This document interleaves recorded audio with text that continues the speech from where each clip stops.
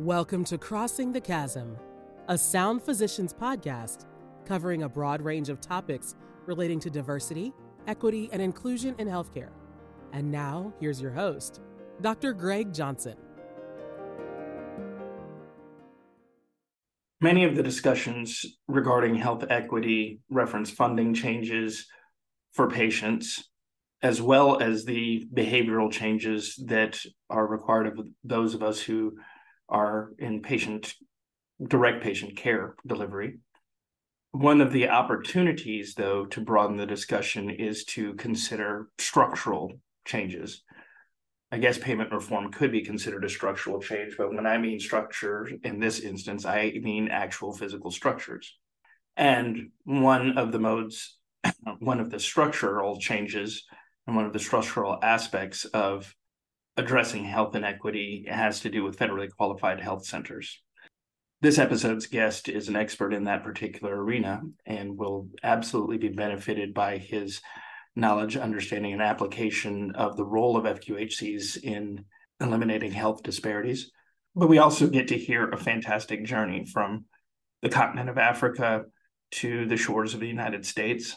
We get a unique perspective on the view of health equity from a more international lens. And we get to hear about an individual whose commitment to improving healthcare, not only here, but throughout the world, is incredibly important and a valuable lesson for all of us to learn. So welcome to another episode of Crossing the Chasm.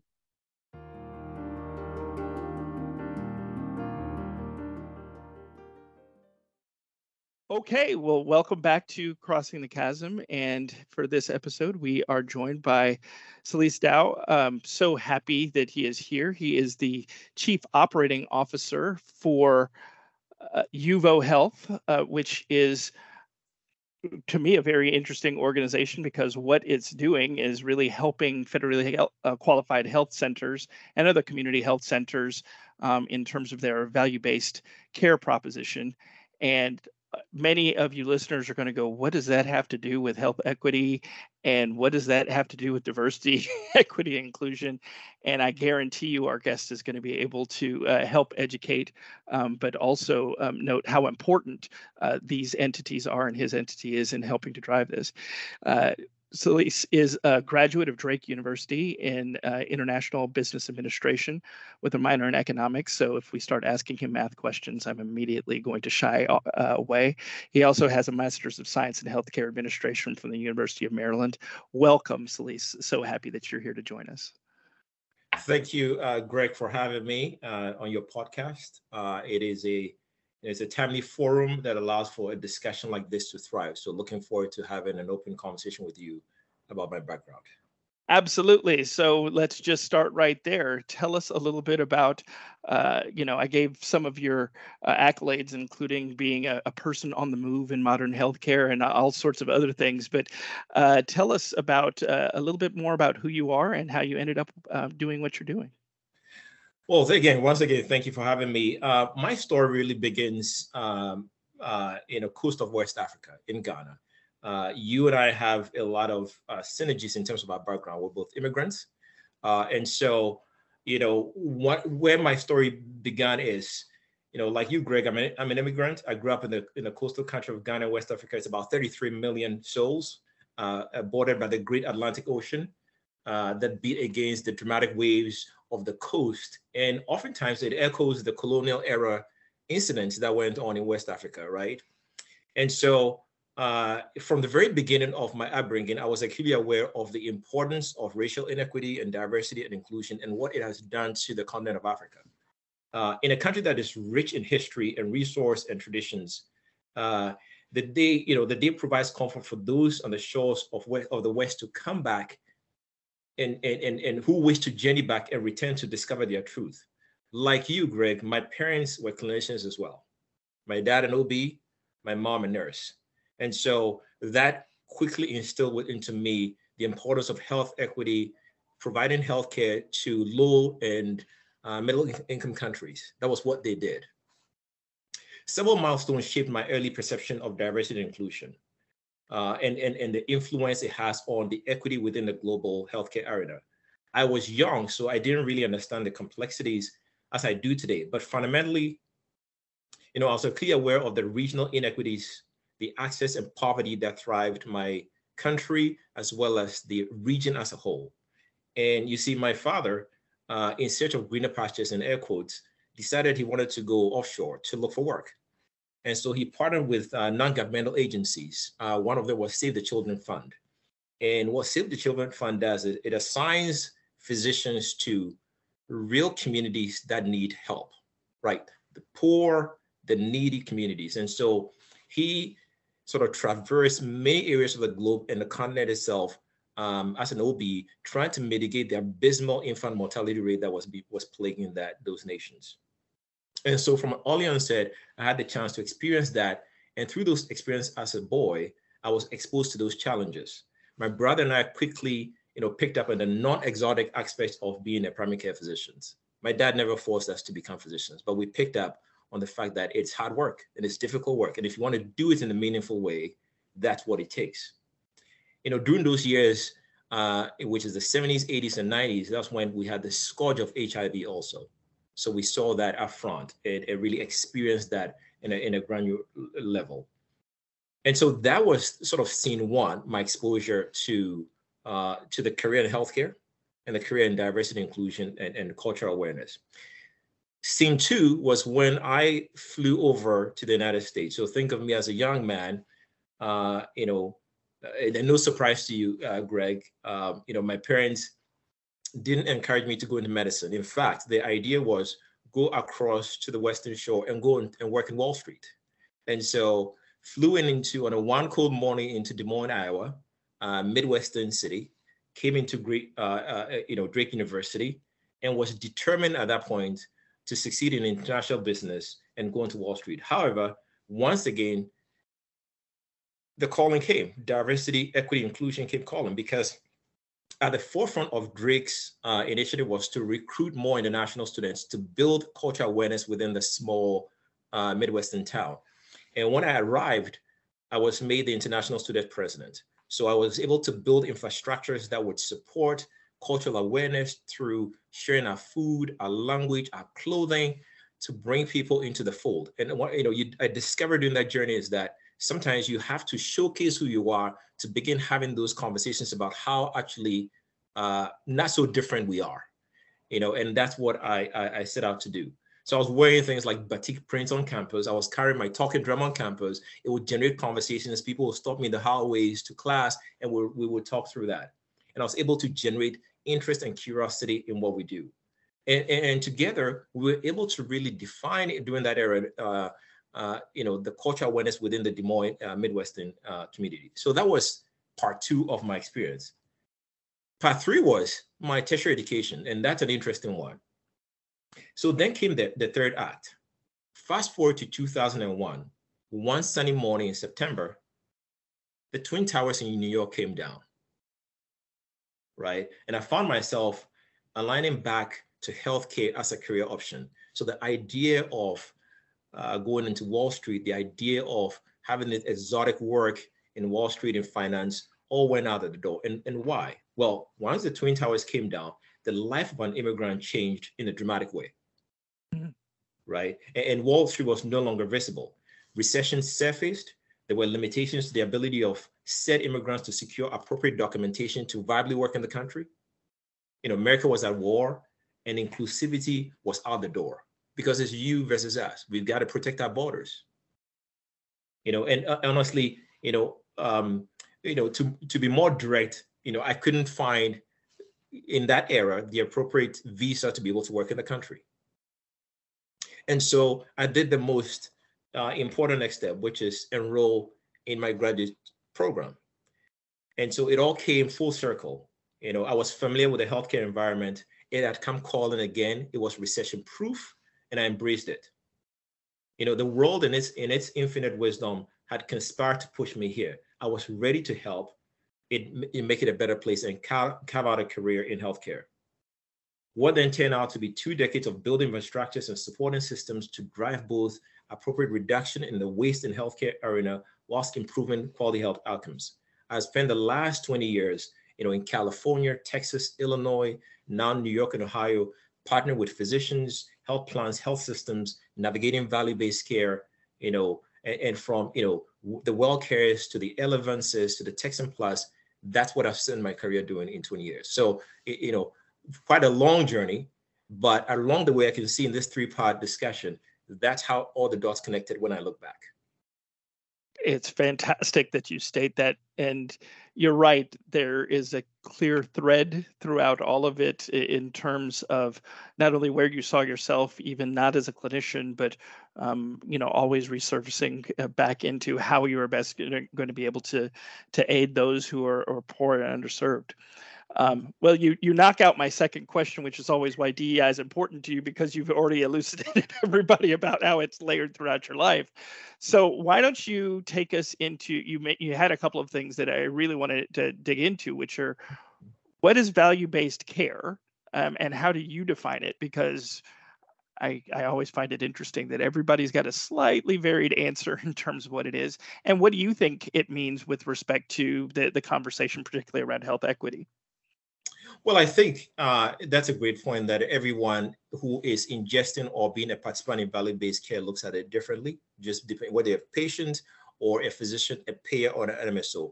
I define value-based care as, the shift away from fee-for-service, which is a churn of bringing patients in through the door to just provide services for the sake of, generating income. Value-based care is more targeted at providing quality care at the right time for the right individual in the right place.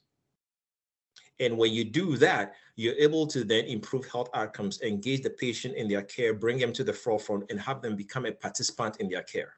Now, what comes out as a result is that it drives down, and you and I know this, that the total cost of care in this country is astronomical. We spend about 30% of our GDP in the healthcare industry. You and I also know that we as a nation, especially in the post-pandemic era, are aware of the challenges that plague health inequities in our society. And so value-based care is designed by nature to target those areas and provide the resources and infrastructure to support patients and physicians thrive in the right environment. Now, how does that engage in health equity? Well, it depends on the constituent you're thinking about. If you think about payers, for example, and I spent quite a bit of my career in the payer world, the ability to ingest and our access to data allows us to define and know what is happening within our communities, because you have the data to understand where the needs are. And oftentimes, Greg, it is localized. It is very localized. It is what that community needs, whether it's supporting postpartum depression, whether it's substance abuse, whether it's closing quality gaps. Having access to that data supports the value-based care initiative, because you're being proactive and preventing those incidents before they occur, and you're targeting the populations that are most vulnerable. Right? If you think about management service organizations, sort of the conduit that support physicians in thriving in value-based care, it is being able to partner with physicians and build trust, being able to partner with patients and build trust. Because at the end of the day, it is trust that is going to bring the community together. It is trust that is going to build a relationship between a primary care physician and their patient, so that that patient throughout the 12 months can engage in their care and be able to be an active listener and participant in their care. And it is not just about the tools. It's not just about the resources. It's about being active in that community and being able to ingest and deploy the resources that supports that unique community's needs. So from my standpoint, that is value-based, bringing value to the constituents and communities, whether it's physicians, patients, hospital systems, outpatient facilities, all of those coming together to provide service at the right time, the right place, for the right cause. That's what, to me, that is. It's a beautiful definition, and highlights, again, the parts that I always extract from it, particularly the things that, as a physician, you want to value, right?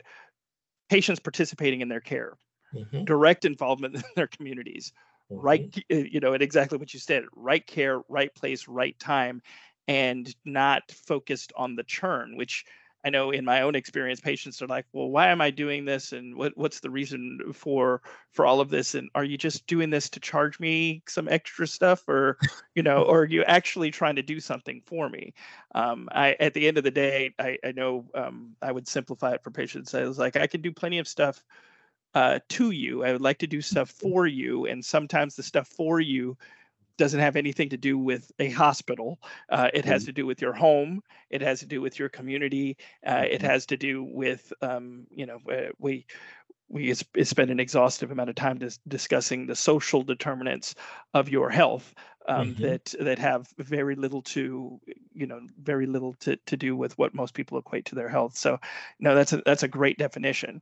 Now, I wanted to make sure that we got through that, because the next step is getting into the work that you're doing, which is also getting people to understand, because a lot of your work is with federally qualified health centers, which I think most people understand, but want to, again, make sure that we have a clear definition. So what's an FQHC, and where does it, in your eyes, fit into our health system in terms of, again, addressing health inequities and value-based care? Because I don't think most people consider FQHCs in any value-based care initiatives. Well, that's true. I mean, I would say it's fairly novel. And the reason why FQHCs are now at the forefront, Greg, is because in the pandemic era, we saw the impact of COVID on marginalized populations. Oh, yeah. The data was available that the BIPOC group, Black, Brown, Indigenous individuals, were most hard hit by the pandemic. And so that really began the discussion about diversity, equity, health equality. That also brought up the discussions about which are the constituents or players within our communities that really can help us solve this issue of inequity. And FQHCs or community health centers play a unique role in that. So for your audience and for others listening in, community health centers are nonprofit organizations, right? They are patient-governed organizations that provide high-quality, comprehensive primary care to Americans within medically underserved communities, and they serve all patients irrespective of their income or insurance needs. Now, how did they start? Right, in the early 1960s, the administration of President Lyndon Johnson revealed a Special Economic Opportunity Act, which promised an open neighborhood health centers for underprivileged people. In fact, these centers were one of the main points of Johnson's war on poverty. And then in 1975, federal authorities passed a special community health center program, which was authorized under Section 330 of the Public Health Service Act. This program included a few points that helped the public understand the basic purpose of these centers, and this clarified the help that the centers could bring to the community. So community health centers are as you know, as I described, are servicing the marginalized population, the poor, the needy. They are in strategically placed areas supported by the federal government. And we have about 1,400 of them right now within the United States. And as of 2021, which was at some point part of our COVID era, they serviced about 30 million individuals. So if you think about the amount of individuals that are getting their care from community health centers, that is astronomical, and that is really impactful. Similarly, one of the things we saw during the COVID era, which highlight how they were instrumental from a health equity standpoint, is that community health centers really were the linchpin of deploying the COVID vaccine to these population groups. We may not have ever gotten to herd immunity if they hadn't done this, right? If they hadn't built already been those communities of marginalized and poor communities.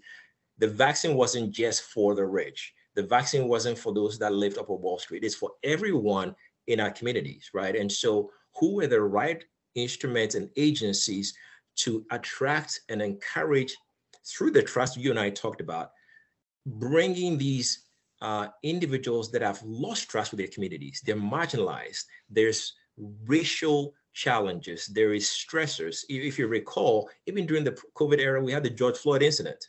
Right. That put a ton of pressure, not just on our political infrastructure, but our health infrastructure, because that's where people are getting their message and their commitment to the infrastructures that are being set up to drive appropriate agencies like health equity or healthcare, or in this other framework, security and policing system, or another framework are governmental agencies. Health centers did that. About 65% of and the underserved population got their vaccines through the health centers. And I would posit to say that they were agencies in helping us get to herd immunity, which today is what has allowed us to get back out of our houses and go back out there and be able to socialize. I was a caregiver during that period for my wife's parents, and we were cooped up at home, couldn't go anywhere. Right. Impactful time. The other area that community health centers are able to derive is because they are localized in the communities and because they build trust. They understand not just the chronic needs of their communities and the individuals there, but also their social needs.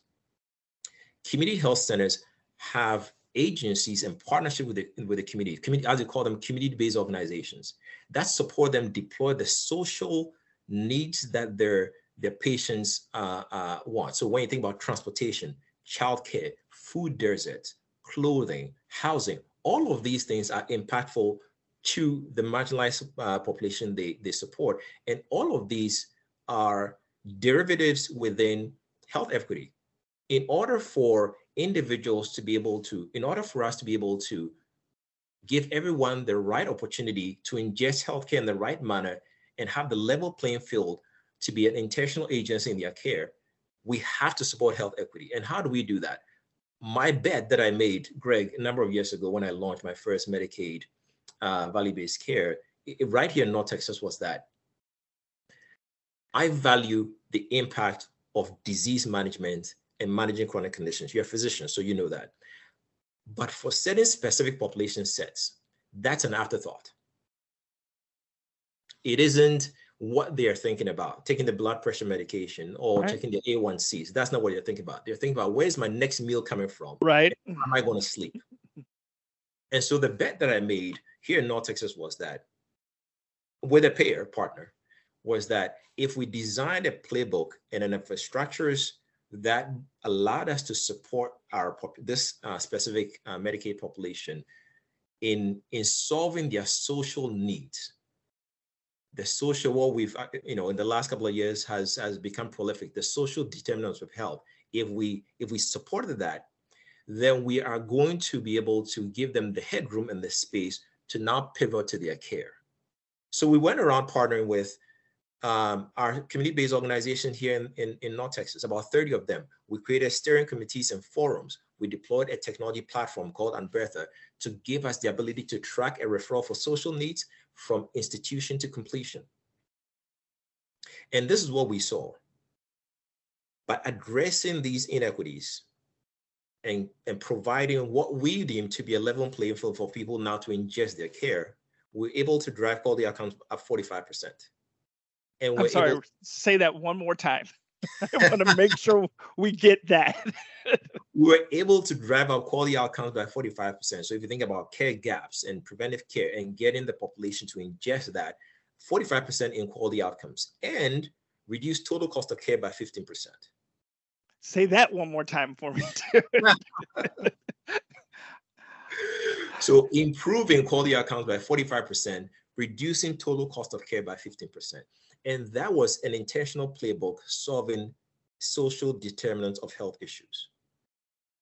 It is an important aspect of what community health centers do. And that's why they're so vital to attempting to level the playing field. So, and that's one aspect. The other aspect that my current organization, UVO, does, besides all of this, is that in the race to value, and I'm not sure whether you listen to for Eric Weaver's podcast, and I was going to mention that to you at the end, which other podcasts are important out there. Eric Weaver and I have a long history together and have worked in the same environments.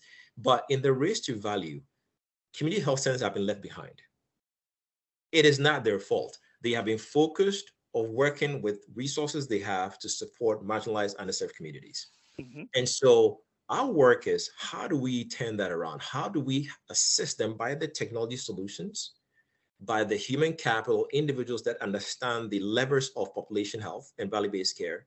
But more importantly, how do we become the front end agency that allows them to ingest these advanced payment models that are coming from the payers to support value-based care?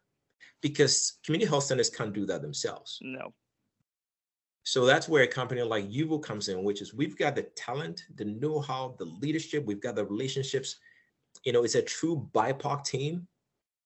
So the founders are a true BIPOC team. In fact, they and their family members experienced their healthcare through community health centers. So they know exactly what they're talking about and what the needs are.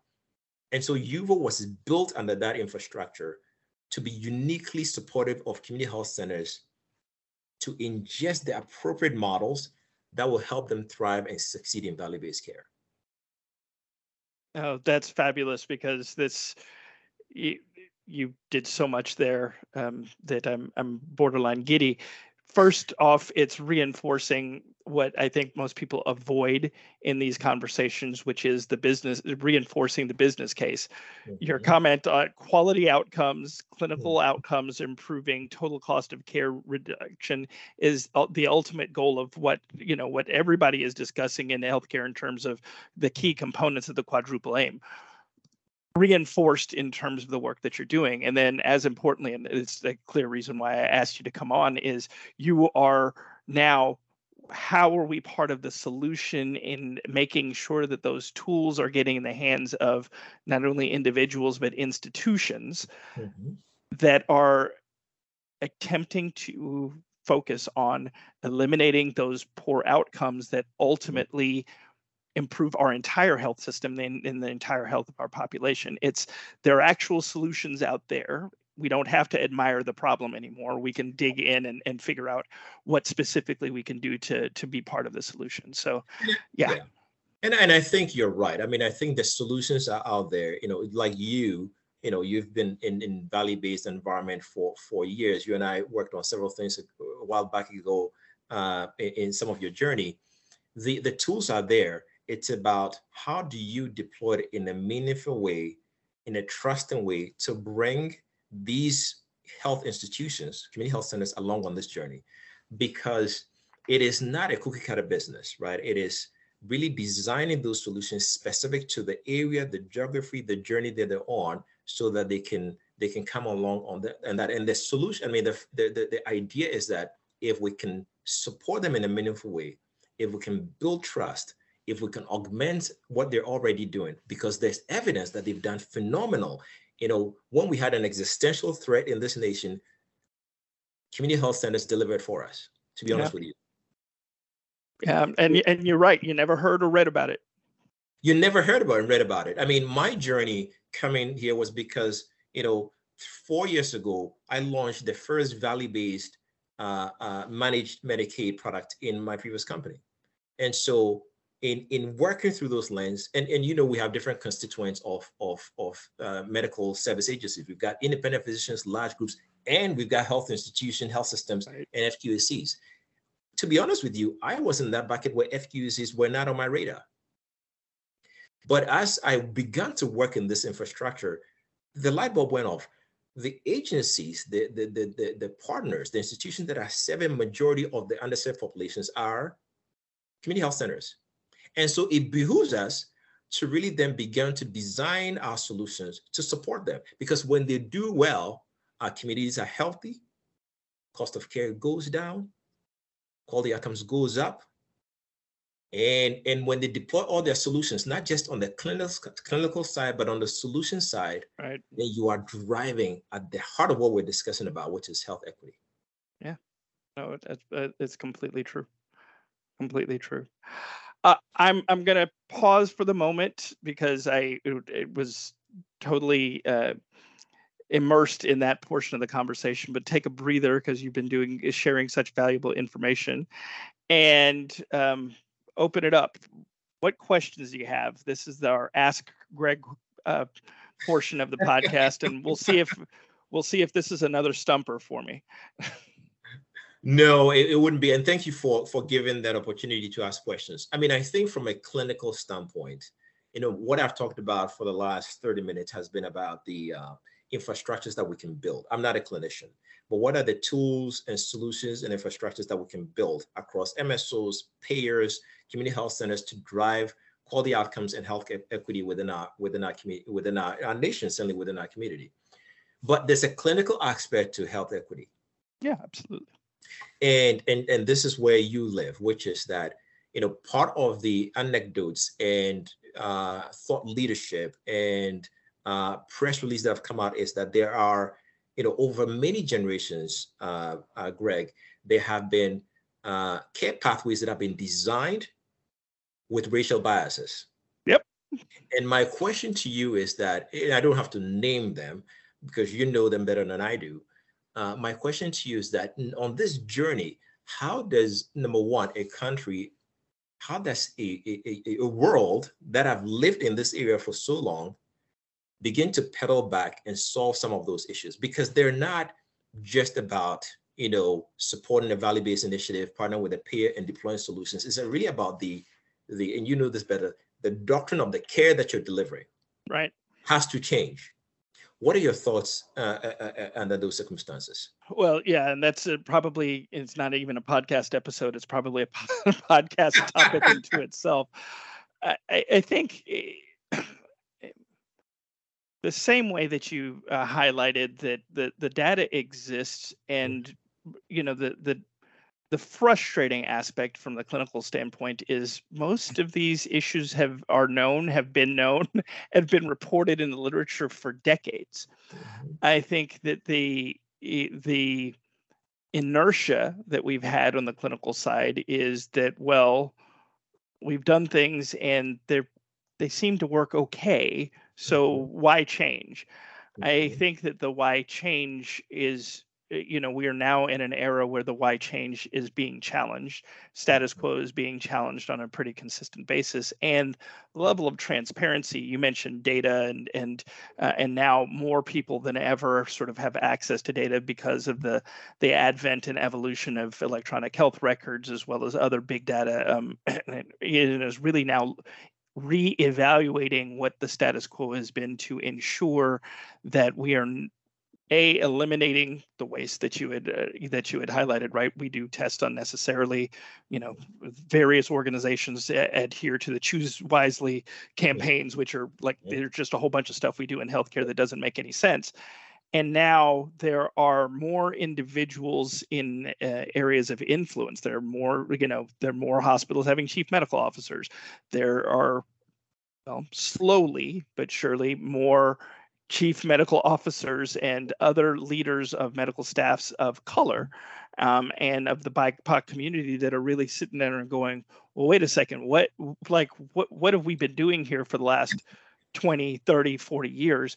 And that is really what, whenever I am having the conversations around diversity, equity, inclusion, but particularly the diversity and inclusion component, it is really, hey, there've got to be leaders in here that are saying, I'm sorry, we're bringing in this perspective. And by the way, if you haven't been, if you haven't known about these studies and these data, now we have to change who we are as a health system. We have to change our approach as clinicians in order to make sure that these changes, these historical and sort of structurally based inequities get removed from health systems. And it's slow because, I know I get repeatedly frustrated about the fact that, people have chest pain, chest pain evaluations from 30 years ago, and there are, whether you're evaluating women in healthcare and how a chest pain is going to be evaluated slightly differently because you're asking subtly different questions. The same as orthopedic pathways and how they haven't necessarily treated pain for Black patients the way that it had been historically. Everybody's has to rethink what they're doing, and you have to have people in place and bringing this level of attention, and then utilizing the data to really sit down and analyze. We do have differentiated outcomes, and it's not a good thing. And now, what are we going to do to be able to address that? And longer answer, we went through our own exercise as an organization in evaluating our data, and I know that I shook my head in disappointment of the fact that we had, we had demonstrated health inequities within our organization. But the good news was that we finally looked, we were willing to acknowledge that, and then we were able to implement changes that have started resulting in eliminating those disparities. And that's the only way that you're going to ultimately get to the point of clinically being able to be involved to address this. So longer answer than I intended, No. but I was just sitting there going, man, it's a multi-layered question. Yeah, it is, and I think it's important. And every now and then, in my sidebars with my clinician friends, and they're asking similar questions about the infrastructures that we can build as operators to support value-based care and the movement in our national healthcare ecosystem. That's the question that comes up. There are these clinical pathways that are also infused with those racial biases, and those aren't easy to fix, like some of the things that I'm doing on my side. Right. So definitely thank you for the response. I would like to mention, I know as we get closer to the end of our session, that an area that is really heavily important to me, Greg, is that besides the physician-facing, patient-facing engagement and some of the instruments and levers that I've discussed with you today, there's another group that I really care dearly about, which are the individuals that actually work within the healthcare system. Yeah. And their needs, right? That's an area as a leader that is important to me. And so as part of my journey, one of the things that I've tried to do, because I think when those individuals are taken care of, they're really leaning into what we and I know is a very difficult task. Right. One of the things that resonates recently, I've been talking to my dad about, is that back in the 70s, 80s, and 90s, he was trying to support and mitigate infant mortality rate and maternity mortality rates. And Greg, today we're still doing the same thing. Yeah, exactly. And it's, he and I will sit and talk about it, and it's like, what happened? Why are we, over all these years, haven't we made strides? But I bring it back to the fact that I think it's important that the agents that support and work in the street are supported in diversity, equity, inclusion as well. So I want to share with your audiences throughout my career some of the things, that I think folks should consider as they build a diversity, equity, and inclusion environment. It's not an easy task. I've done it several times, but these are my key tenets, which is, it's important to make DEI visible. Right. You're making it visible through your podcast. Within a company, within an institution, organization, it's important to share your commitment to your employees. It's important to be to own the mistakes and make it visible. It is important to invite a conversation. We're doing so today, you and I, but it's important to bring folks together, whether it's a committee, whether it's a BRG, business resource group. You have to bring folks together to talk about this in order to move the agenda forward. It is important to review data as well. We do employee surveys all the time. Right. The data exists. If you read through it, you'll find where the gaps are that you can begin to try to solve. It's important to build partnerships. Greg, you know this. This is a very uncomfortable area that brings out a lot of sensitivity, because it requires individuals to be vulnerable and share their real person instances. And so, you have to build partnerships, right? And because we're not going to burn the ocean over, I always encourage folks to start small. Like you have to start in a meaningful way and begin to grow as you get more infrastructure and structure and build out your processes. It is also important to design a roadmap, which is I'm starting today. When I did this more recently in my journey, we had a roadmap of what are the 5 things we wanted to accomplish in 2021. If we didn't get there, we'll do 3 and then move on to the next. You've got to have incremental wins and incremental successes. And then most important, ask for help. The conversation around diversity, equity, inclusion, whether on the clinical side and the value-based side or just within the organization infrastructure, it is not easy to accomplish. It is not easy to maintain. And I say this because if you go on LinkedIn and you look at all the write-ups from thought leaders, it's a discussion point. But are we just talking about it? Right. Or are we actually doing it? Right. Because it's easy to talk about it, but it's much more difficult to really engage in it. And so it's important that we give ourselves time, we give ourselves grace, we ask for help, and we solicit feedback in order to get this done. So I wanted to share that because that's the framework by which I've led my career, which is the work in healthcare. But we have to recognize that the people that deliver those services also need the level of support within that environment.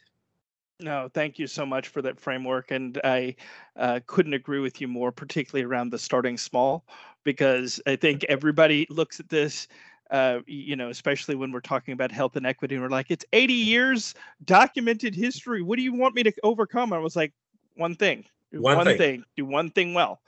And I guarantee, everybody talks about that 1%. Like if we can just if everybody gets 1% better, that collective is going to ultimately serve us all better. Before we run out of time, I always make room for Jay to jump in and ask questions. He has remained stoic and steadfast in terms of it, but he always has good ones. So Jay, what do you have for our guest? Yeah. Oh, thank you. So I've been thinking a lot, especially just talking about the community health centers. Mm-hmm. I live in South LA, and I feel like that's definitely a place where they serve this community. And it became really clear to me, as you were saying, with pushing the COVID vaccine to the community. Mm-hmm. I can think really clearly where they partnered with like local cafes, and on Saturday we're driving opportunities for vaccination. But for me, that was the first time I really saw in my neighborhood. I've lived here 3 years, that the community centers had a presence. And so I guess I'm just wondering, thinking of listeners, how to like just be aware of what's out there. Maybe not necessarily they need the community center, but whether it's their neighbors or people they know, and being able to encourage adoption. Because I think you might be doing great work, but if the people aren't going there to take advantage of it and to be served, then it doesn't drive the change that we're talking about, right? No, you're absolutely right. And I think that's what YUVO has distinctively set itself up to do, which is bring the discussion and the visibility of community health centers to the forefront. YUVO isn't doing community health centers and some other thing. They're focused solely on community health centers because of the experiences you just described. And so you're right. It's about bringing it to the forefront. It's about delivering the solutions. It's about shoring them up. Because we think if we do that, think about the 33 million members that they saw in 2021 and 2020, they can see more, right? They can see more because they can have the resources to see more and build the workflows to be able to support more individuals. And so YUVO is committed to this work. Our leadership team, our CEO, Cesar Herrera, I mean, this is what he lives and breathes every day, and is a real amazing leader in shepherding us to what is a novel idea. To be honest with you, it is a novel idea. So we don't stay claim that we've succeeded in doing that. We are working through it. We've had our successes, but we're learning along the way as well. And so I guess to that, and being like very practical, I guess the next part of that question would be like, when I'm talking to my neighbor, 85-year-old lady, great lady, Mrs. Davis, lived on the block, 40, 50 years, when she needs like healthcare access, if she doesn't, I don't know if she has insurance, doesn't, how do I like learn or point her in that direction to be able to access these community centers? Yeah, I mean, it's really, and I don't know your community that well, but I would imagine that because you're helping her, you can go online, you can put in the zip code. Our website, if you say community health centers within a certain geography, it will list them out to you like you do with other institutions. You'll map out the distance for her to get there. Now, this is the thing. Let's say she's not able to get there because you can drive her, or she has no one to get her there. The community health centers have access to the community-based organization partners that can provide transportation. So that's the key. Right. The key is that these institutions aren't there just for delivering of the clinical needs, but also the social needs. I can't get there because I don't have transportation. I can't get to you because I need childcare. I can't get to you because I've got these social determinant challenges. They have the resources or the connection to the resources to help her get there. So I would say absolutely, begin to look for your community health centers. But more importantly, once you call them up, they will help her get there if she's unable to for any other various reasons. Awesome. Thank you so much. Truth be told, I feel like sometimes this feels so daunting. And then it's like you said, okay, now I found the center, but there's all those challenges and I'm not equipped to do it. And so to know that those resources are there and super accessible. It's about connecting to those resources, and they will connect to those resources on behalf of the patient because they want everyone in there. I mean, their charter is whether you have insurance or not, you can come in and be taken care of. And that's why they're so valuable to our communities. And I'm excited to be working with them. Awesome. Thank you so much. You're welcome. Well, Celeste, we are definitely at time. Want to once again thank you so much for your being here and chatting with us, and continued excellent work in everything that you're doing. Loved hearing your journey, getting the details, and certainly value having you as part of the healthcare ecosystem and really helping to frame it. So, thank you so much. And Well, actually, Greg, before we let him off the hook, Jay never lets me off the hook. It just doesn't happen. All right, Jay. we do have a question to ask you. Well, two questions. One is, are there any other topics related in healthcare DEI that you feel like would be a good place for us to discuss? And also, if there's any guests that you would recommend, and hopefully you'd be willing and able to make an introduction for us. Absolutely. So on all of those, yes, I have a network of individuals that I think like you and Greg and myself that are willing to come on board. So I'll make those introductions. And in terms of the topic, I think, look, this topic is so big, we haven't even fleshed it out yet. Right. So in the journey that, Greg, you're on in this podcast, there's so much more that can be fleshed out. The question that you and I just engaged in briefly about the clinical side of care pathways, that has an opportunity to for us to grow. And then really, because I have this optics of the global lens, at some point I would certainly like to explore what we're doing here and how it impacts what the globe is doing. Yes. Beyond our shores. Because to be honest with you, we're a nation of different tapestry, melting pot. So we are getting folks coming into America with ideas of having a better life and better opportunity. And so the idea that we can set up systems here and it's just unique to America shouldn't be where we start, because if we can support other areas, low to middle income countries, develop some of these initiatives as well, then I think it makes our whole world a better place. One of the lessons of COVID is that there are no borders.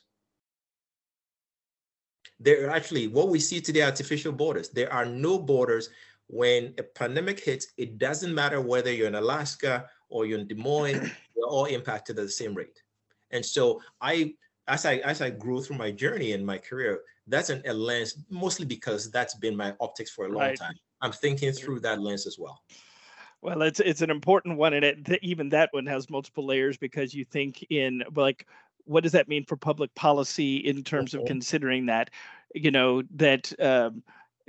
so much and in terms of, well, do certain people get access to treatment because is healthcare right? Well, not treating somebody may have implications for the population that is historically supposed to have access to those resources. And that complicates everybody's thinking. So I love that, and thank you, Jay, for holding me accountable and making sure that I don't get away from that.